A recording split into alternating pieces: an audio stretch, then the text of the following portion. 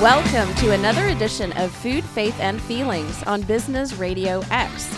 We are broadcasting live from the Subaru of Gwinnett studio inside the Sonesta Gwinnett Place Atlanta Hotel. The mission of Food, Faith, and Feelings is to walk with you on your journey to wholeness. Brought to you as an educational program under the nonprofit of Manna Scholarship Fund, our program is designed to help you better understand issues related to your physical and mental diet, what you consume that impacts your head, your heart, and your soul. We are thankful to our business partnership with Paradigm Security and Mr. Rick Strawn for providing this opportunity to come to you. We hope to enrich your lives as he has enriched ours. So, today, I would like to introduce Mr. Sean O'Keefe, my guest today. Hello. And the crowd goes wild. I love wild crowds. Love wild crowds. Right? So, Sean and I are business associates, slowly becoming friends. Sean was brought on to the Manna Scholarship Fund array of people who are helping this train move forward. Would you like to explain what you are doing with Manna? So I've had the opportunity of working for Manna since November of last year, as you well know. And my company brands and develops signature events for nonprofits in hopes of increasing their notoriety, their donor base, expanding the profile of the organization, working on a cellular level with their constituency board of directors and employees to bring forward not only the mission of the organization, but the relevancy of the organization in today's world in hope of greater funding and more people being tuned into what that particular mission is. So in my work with Manna, I have an opportunity to, at a cellular level again, work within the constituency to increase the profile of the organization throughout the metropolitan Atlanta area. So, yeah, that was a mouthful. It's a lot, isn't it? Right? So let's talk a little bit. We're going to give him a little taste of what we're doing, what's coming up. So you want to introduce what we're doing? So You Think You Can Sing is a virtual karaoke fundraising extravaganza that will be on a cellular, sort of a small level. It's an opportunity for people to offer their version of entertainment, karaoke, and propose that as a method for fundraising for the organization. We will be producing a 1-hour live-to-tape broadcast that will be aired via Vimeo on May the 16th, starting at 6 p.m. Correct. The broadcast will feature vignettes of the history of Manna over time, from its inception to where it is now, the trajectory of its growth, where it is going in the future, as well as continue our tradition of honoring certain people in the history of the organization for the work that they do in support of the organization. We'll be able to hear from people who have been impacted from Manna during the broadcast, and we'll be able to have some fun. This grassroots level event this year is in response to the pandemic and our inability to be able to gather in crowds, but it sets down a foundation for next year when the world is back to normal and we're able to get together and enjoy a cocktail and a dinner and celebrate in person the work of this really earth-shatteringly important organization. Thank you. I appreciate that. Well, and I just want to give a little tidbit about how I came up with the idea of So You Think You Can Sing. Because a client of ours that has gone through our program, all levels of care, and is doing extremely well, is an amazing singer. And so I thought, what a great way to help not only increase her fan base, but also get other people who just love to sing, because I have a lot of friends who love to get out and they're regular karaoke bar people, love to sing. I watched a friend propose to his fiancée now through karaoke. He put on a whole huge karaoke production, and tons of our friends did the karaoke, and it was just fantastic. So I just thought it would be fun. Well, and it gives people an opportunity to put themselves in an uncomfortable space. And when we're in an uncomfortable space, we realize the potentiality of our growth. And karaoke, although you think it's just fun, it does allow us to make ourselves better in that moment as we face those challenges. And I think that that's part of what Mana speaks to in the pathway for recovery that the people that we are of service to have to face on a day-to-day basis. Absolutely. Absolutely. So let's talk a little bit about you and understanding the eating disorder community. Talk to us a little bit about that. So I have had the pleasure of working with various organizations in the Atlanta community that help to educate, advocate, treat, and make whole people who have been with, through, and beyond their eating disorders. My work is fun, right? I get to put the best foot and the best face of the organizations forward in my work. But I also understand why we do it and where it comes from. And that body positivity is something that the majority of people, I think, struggle with at some point in their life or another because of societal norms that we are forced to adhere to until we've built enough strength to realize that we can be our own unique selves in this world without judgment from others. Now, let me ask you, just poignantly, have you ever had an eating disorder?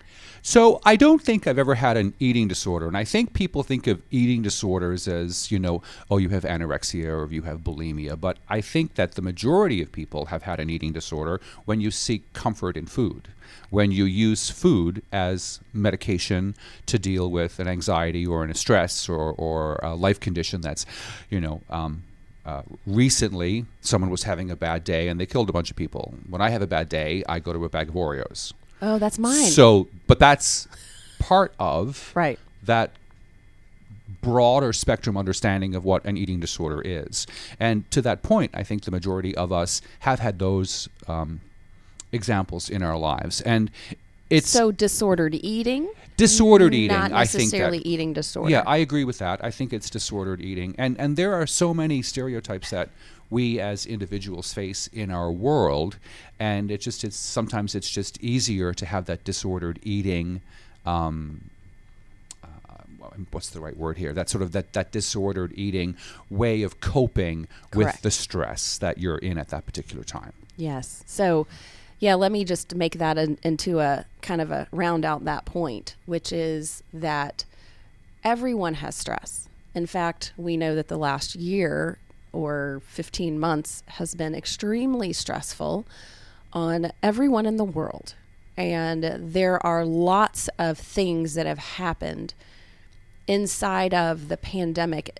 In addition to people dying from the pandemic, from the coronavirus, people have died from suicide. They have developed higher rates of anxiety, depression, eating disorders. Right now, it is extremely difficult for a program like Mana to find treatment without having our clients having to wait 2, 3, 4, 6 weeks to get into a residential level of care.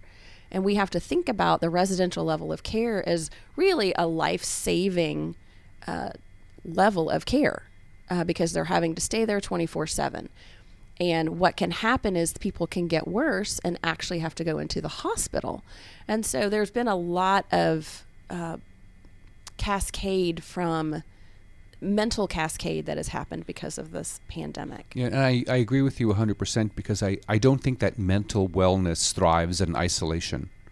Correct. And we have had to be isolated. I mean, it's been a year and a half since I've had a hug from any number of friends that I normally would embrace on a day-to-day basis. Mm-hmm. And that does impact one's wellness. Mm-hmm. And I'm a very big a believer in whole body, whole mind approach to our day-to-day activity. And how can you be whole mind and whole body when those things that help define our humanity have been removed from our ability on a day-to-day life? Right. So, well, let's talk a little bit about Sean. Tell us about Sean. Who's Sean? Is Sean O'Keefe? Is he coming? Let's tell us a little bit about Sean O'Keefe because I one of the things I really like to do. I'm a psychologist. I'm very comfortable interviewing people and finding out about who they are. And so I would love to have you tell our listeners, who is Sean? So Sean is a really complex person, right? Who's had a varied number of careers in his life. I started off in rural Newfoundland, Canada, moved to Toronto after coming out in the late 1980s. Coming out as a gay man in the late 1980s. What? You didn't know? There was a whole lot of things that happened in that process, and I think now it's not necessarily as difficult as then. Correct. And part of my self-actualization was leaving where I had been from and going to where I would be able to be a better version of myself without those stresses of society and family and parental judgment and those kind of things. So funny that you mention those stressors of coming out and really trying to figure out who that is and who you are and what that looks like and the transition in your own head. I wanted just to say that research shows that beginning as early as 12 years old, gay, lesbian, and bisexual teens may be at a higher risk of binge eating and purging than heterosexual peers because of that very reason. So again, it goes to the point that sometimes it's easier to find comfort in food. It's because that's what a kid can control. Well, that's what a kid can control, but we're also told that it's nourishing. And when we're broken, we want to be nourished. Right. So it makes sense that you would take more nourishment when you're broken. I mean, it's the wrong paradigm to think of, but I can see how, having been through that, my mind would go to that level of realization in the equation, you know. And I started working in the culinary industry when I moved to Toronto, and then that started an entirely different relationship with my sort of self-worth. Oh, wow. Yeah. When I moved to Toronto, I was a vegetarian. And then by the time I was in Toronto and I started working in restaurants, I developed an appreciation for things that were not on my menu before. So I'm like, okay, how do I eat this? What is that about? What does this do if I do that? How does my body react to that? And I think part of my walking down the path of self-actualization that happened between 1988 and 1993, which were my years in Toronto, was... And how old were you during those times? 18 to 24. Okay, and maybe it was 89 to 94, yeah. But it's that 5-year period that I spent in Toronto sort of trying to figure out the who and what Crucial and the mechanics identity. Of my time. Yes. You know, and I felt that I couldn't do that in the environment into which I was born because of familial stress, religious overtones. Would I be accepted? You know, if you're told you're not right for a long period of time, you'll end up being not right. So, and that's what you were told. And I was told that. So I had to come to the terms with what I had to offer, the who and what I am, and then move forward with that. Yes, Dr. Jeannie. Sorry to interrupt. No worries. You were told you were not right because you were gay? Correct. Correct. Oh, wow. Well, and that, you know, I mean, if you came out in 1988, the reality is like, well, you're deviant, you're different, and now it's, I think, because there have been so many people that have had that experience of coming out, we're a little bit more accepting of the diversity that sexuality offers in our world than we were not. And I was raised in a very heavy, very strong Catholic environment, and that was just not acceptable. So I left. Yeah. That's a tough place to be. Well, and, you know, some people could do it. I've always said that if I stayed in Newfoundland, I'd either be high or dead, right? Because that was another way of coping. Wow. But when you're put on, when you're left to stand on your own 2 feet and to figure out who you are and to develop that dialogue with self, right? And to understand your very ness, your thoughtfulness, your spiritualness, your kindness, your ness, right. Then that empowers you to be that better version of yourself. And then as time went by, I began other parts of my life and emigrated to the United States, and I've had the most remarkable 25 years in this country. And now everything that I do for the very many. And my company's been a part of raising over $15 million in conjunction with nonprofit organizations by leveraging their community for the greater good. Wow. Yeah. That's fantastic. I wanted to put out another statistic here, another statement. And this is from the National Eating Disorders Association, that fear of rejection or experiences of rejection plus internalized negative messages, so believing the crap that you're told that you're not okay, those beliefs about oneself due to your sexual orientation or non-normative gender expressions or transgender identity is one of the major components of why transitioning and being gay and having the different sexual orientations and gender orientations is so painful and traumatic. It can be a traumatic process. No, and I think it is a very traumatic process because, well, let's just look at the coming out experience, right? You shouldn't have to do that. It should just be. Well, now I remember. And straight people don't come out. Oh my God, I'm a heterosexual. You don't have that common piece that's there that binds the community. I remember, as you were talking, that I remember being in high school, because you and I are just a couple years apart, that I remember thinking, oh, is that person gay? And like really not understanding. And that's when, that's back in the 80s. We didn't think about it. In the same way, I was like, oh, look, that person has a tattoo. Right. Like it was just not a part of our norm. Nose piercings. Right. Right. But anything that's not normal isn't abnormal. It's just a different version of normal. And how do we put that into perspective for that young man or young woman who's dealing with that sexual question? Right. Because it's not. I just abnormal. think that the whole of society has shifted so much that you're right. I hope that it's a different process for people now. And again, it shouldn't. It's not relevant. You just are. And the accept and belief that you can just be is something that fuels. If you can be the way you are without having to define the way you are, then there's no need for that definition, and there's no need for that trauma, and there's no need for those other things. Like if it was just okay that you were that way, then that's accepted, and you don't have to have that coming out experience. Which like, oh, you have blonde hair versus brunette hair. Correct. Who cares? Right. Who cares? As long as you're a loving, kind, supportive, encouraging, enabling, dynamic part of a vital community that loves others and supports the community as a whole, really it's no longer relevant. Well, I hope it's no longer relevant, because I wouldn't want anybody to have the experience that I had. So I know that you struggled with that transition. Tell us what was the most helpful part of that transition for you. What helped you? You want me to remember 32 years ago? Yes. Yeah. So the most helpful part of that transition was the belief that I had in the back of my mind that I was okay, that I wasn't what people were saying I was.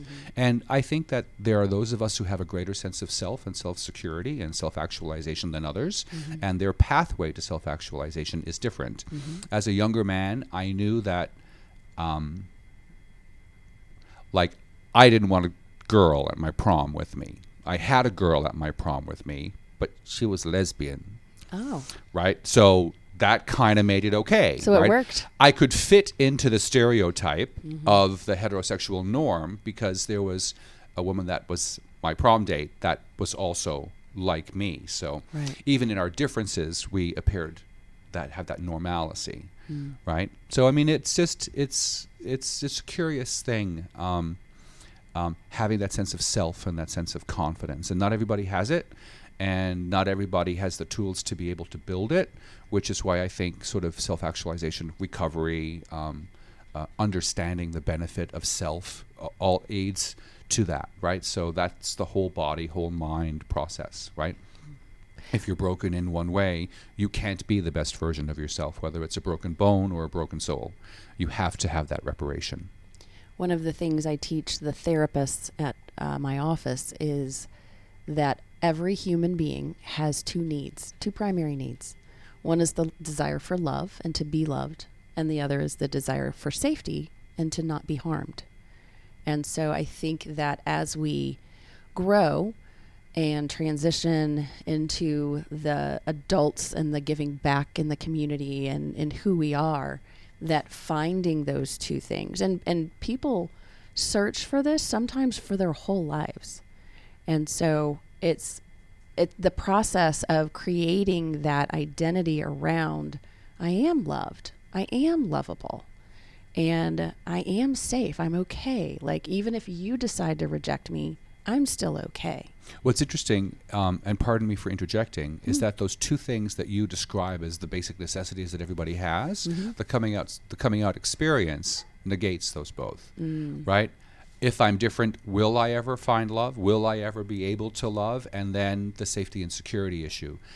I don't know if that's as relevant in today's world for young people dealing with the coming out experience as it was in the late 80s, but there were bashings and verbal abuse and things that you were subjugated to because of who you were that undermined your ability to have those very two things that you describe as being essential for wellness and an individual's, birthright and place. So yeah, I think the other thing that is really important in the whole process is for people to understand. Like, as a heterosexual cisgendered female, I had never understood the gay process. Now, one of my very best friends in college was gay. And so he taught me so much. I was just like, I don't understand. Explain this to me. And through that process, I understood. And so it was really helpful. And for me personally, as a person growing up in the 80s that didn't understand and what do we do with different and all that, it was really it helped me to really click and connect with that whole process that you're discussing. Well, and it's to the, let's just take it to a bigger picture of where we are now in our world, right? Like, I wouldn't expect you to understand the coming out experience. Right. You never went through it. Right. I have no idea what it's like to be a black woman. Right. But I can be an advocate and an apprentice and a study of that so that I can be a better version of a human in our world, right? So it's the understanding and acceptance of other people's stories and walks that give us our best version of self, right? Because we, the battle that I've always had with my family has been, the more you know about diversity, the more enriched you are, not the smaller and less relevant you are, right? Oh, if I'm just this, then that's all I'm ever going to be. So I'm going to stay in my pod where I can be this and not have to worry about anything else being better than me. Well, it's not being better than you. It's being different. And that the celebration of those differences are what bring us to a higher level of self. We're getting a little bit short on time. I'm looking at the time. So I want to make sure, I know it goes by fast. So I want to know who or what got you into the field that you're in now, marketing, catering. I know it's interesting that you started out, that surprised me that you started out as a vegetarian and now you're like this I know you've rubbed elbows with a lot of famous people and you've done marketing and catering and been chefs, personal chefs. So tell us about that process. So I had the opportunity of meeting a retired talent manager in 1994 who had created careers for, he's the guy that told Adam West to put the tights on and go be Batman, right? No way. Oh, yeah. And Carol Channing was his client, and Andy Williams was his client, and he wanted a chef in his home to entertain his guests. He ran his home as if it were a small hotel. Wow. And I had the privilege of being that manager and chef. After 5 years of working in his residence, I had started teaching cooking at a culinary school in Los Angeles and came across a headhunter who placed talent in private residences. And I had the opportunity of working for some really incredible, big named Hollywood celebrities, which it was, facilitating their in-home life, right, by allowing them to eat and to dine and to entertain. When I moved to Georgia, I made an active decision that I would do what I had done for the very few, for the very many. And in doing that, took my boutique catering, food service, create the flower arrangements, set your table, set the candles. You know, that guy that did that uniquely for the billionaire Hollywood celebrities, and allowed that to happen on a small but great level for the nonprofit clients that I've had. And there have been many, and there have been some that I've had for 12 years and some that I've had for 4 months. That would be you. Right? 4 months. I know. And we're already seeing what it does. Like we did wine tasting, and we're teaching your group now how we fundraise. And slow and steady wins the race. They'll get a full immersion on what these things are. And it's important not only to ask our constituency to support the nonprofit, but for the nonprofit to continue to update and to be in front of its donor base. And not to ask, here's something for you, for your pleasure, and we hope you enjoy it. And Mana is doing remarkable with that. Bubbles and Berries for Valentine's Day. That was literally my favorite. It was great. One. I mean, it was love great. That. You know, we had a strawberry decorating class, I and loved it. Our friends at Chloe Wine had donated their new rosé Prosecco, and it was lovely, and it was small and intimate, and it looks like team building, right? Mm-hmm. But what it does is, again, it reinforces the growth of the nonprofit over time and the ability to stay in front of its constituency, because if you give once, you'll give twice. And if you give twice, you've already allotted for that gift, which means you'll give it a third time. And after the third time you make that gift, you're used to making that gift. And then that translates into long-term giving or end-of-life giving, or, you know, I'll remember you in my will, and the nonprofit gets a nice gift when that donor of 20 years sort of moves on to that next level of experience. We actually have that donor. No, it's amazing. And you can cultivate more of those donors by doing the things that we're doing. So I think Mana is at a very exciting place right now. And I don't think a lot of people know the organization. I think a lot of the people know you. As much as I can get out there. Right? But right now... But Mama's tired. I want to bring that out, right? Like right. There are, you know, maybe what we do every once in a while is highlight an individual therapist for work that they're doing and begin to develop the profile that Mana is not a person, but Mana is the breadth and width of so many people that cover so many different versions of what life can be. Over 15 years. I mean, over 15 years. And it's a remarkable nonprofit. I'm privileged to be able to work for you and with you as we do this, and I think it's going to have great impact on how things change for the organization moving forward. You know, what was really interesting is next Monday, I'm going to be on the Recovery Recharged podcast, and it's a radio show podcast with Ellen Stewart and Dr. Pat. Well, Ellen, who is in New York, had heard of Mana. And I was blown away. Really? You've heard of Mana? Oh, yeah, sure, of course. So I know that I think that the advent of this technology, the pandemic is actually, I think, going to benefit nonprofits, because now we're not just trying to get a room full of 100 people, but now we can do it simultaneously. We can get 100, 150 people in a room, and we can hit more people, 700 people across the United States at the same time with the same message because of technology now. And I think the technology, I mean, when you do something long enough, it becomes real. Yes. And in the 15 months that we've been dealing with the lunacy of a global pandemic, we've pivoted. I hate that word. We've pivoted in a way. I hate that word. I don't mind it. We've done things that we would never have done before, and it's shown us that we can do those successfully. Right. So I do think that there will be virtual wine tastings for Mana for years to come, because it's easy, it's thoughtful, it's beneficial to the nonprofit. It gives the guest something that's experiential within the comfort of their own home. And what the pandemic has done is it's made us love our environments more. And honestly, if I can get 4 bottles of wine delivered to my front door, and all I got to do is hop on a Zoom call and watch a couple of videos about a nonprofit. Teach me about the wine and as then I'm learn about the tasting wine in the comfort of my own home. I mean, I think it's great, and I think it's here to stay. I also think we're going to go back to those in-person events because they're so much fun. Right. But the messaging will be different throughout the year. And we have to touch our guests 5 to 7 times a year. We only can ask them for money once.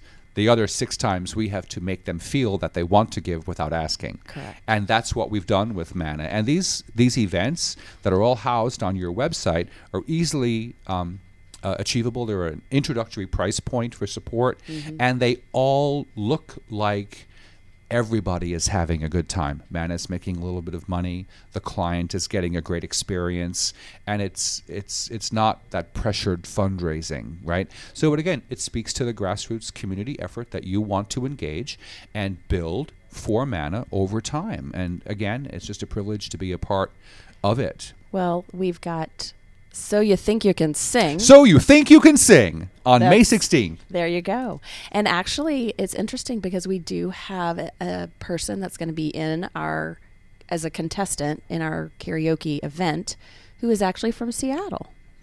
So we started reaching out, right? So when you develop something out of nothing, sometimes it's hard to do.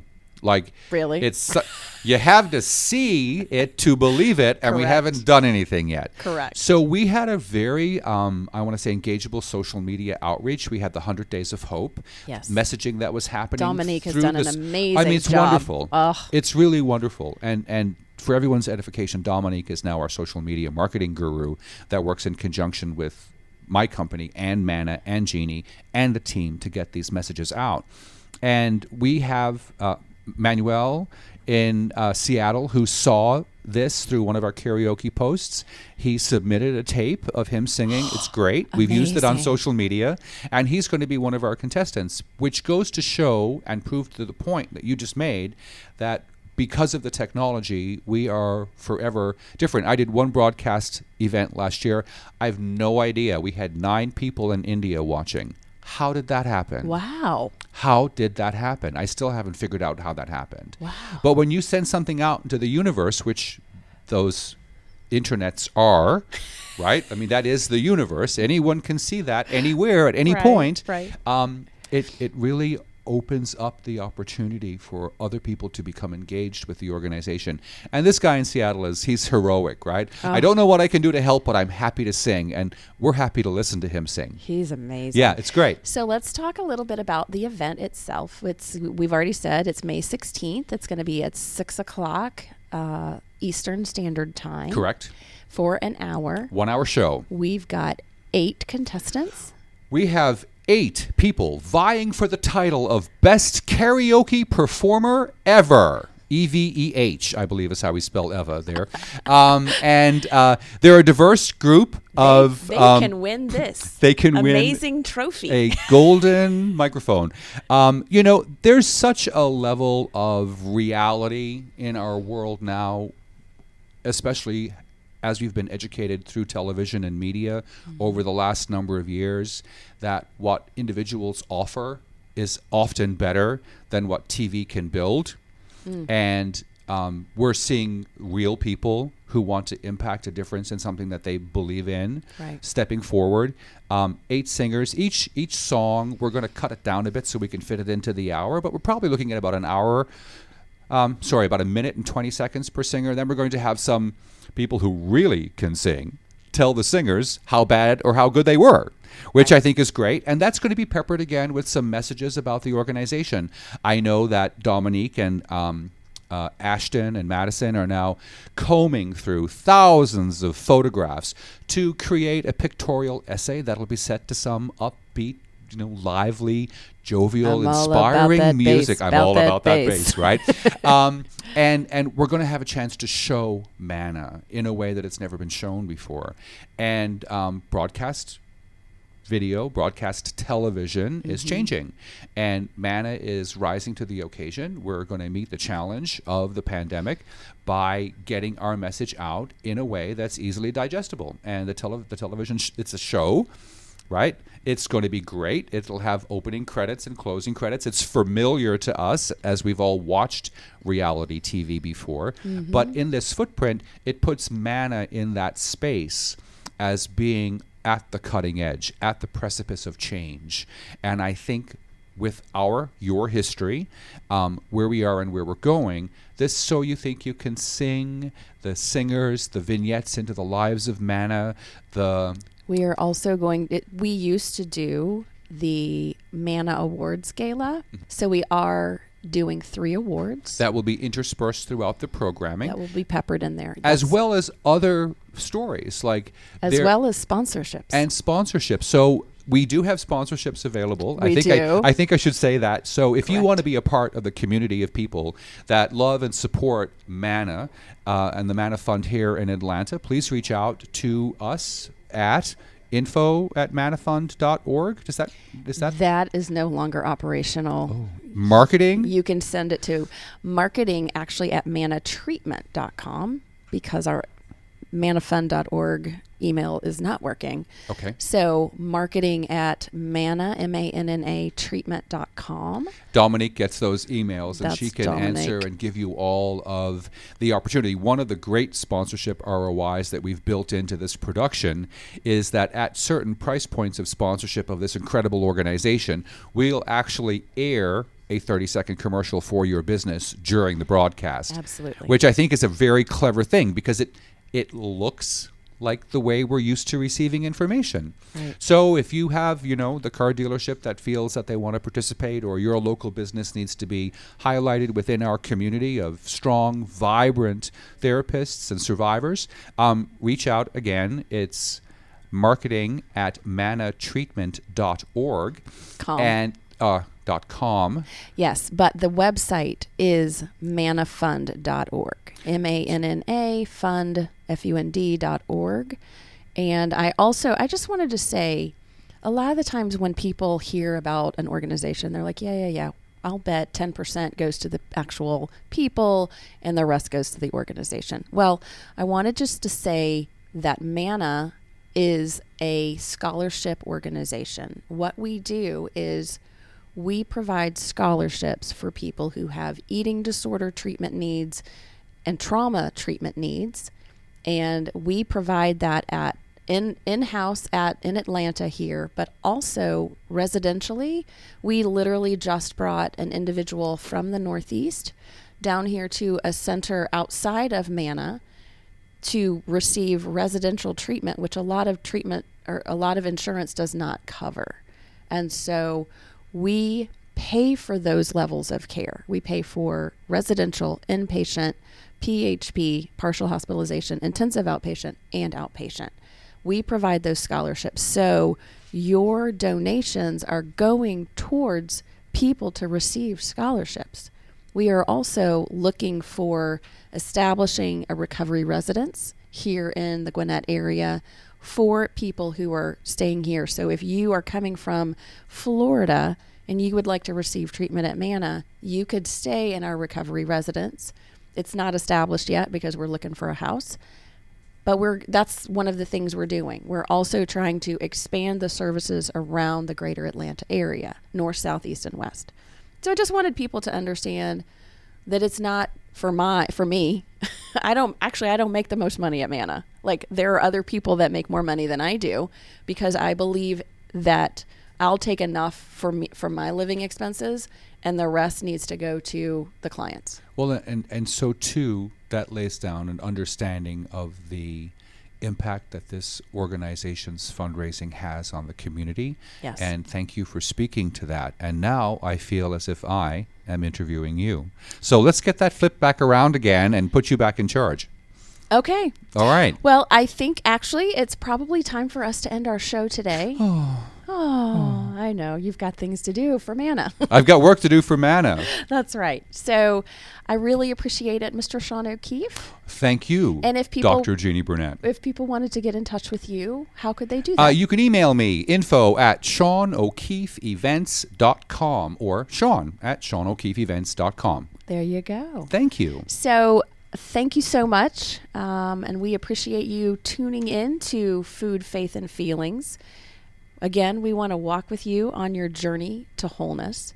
So be sure to subscribe to our show. You can find us on about 12 different podcast apps such as Apple iTunes, iHeartRadio, or Spotify. All shows are also archived on businessradiox.com. Just go to businessradiox.com, select the Gwinnett Studio, and click on Food, Faith, and Feelings. The other way you can find us is on mannafund.org.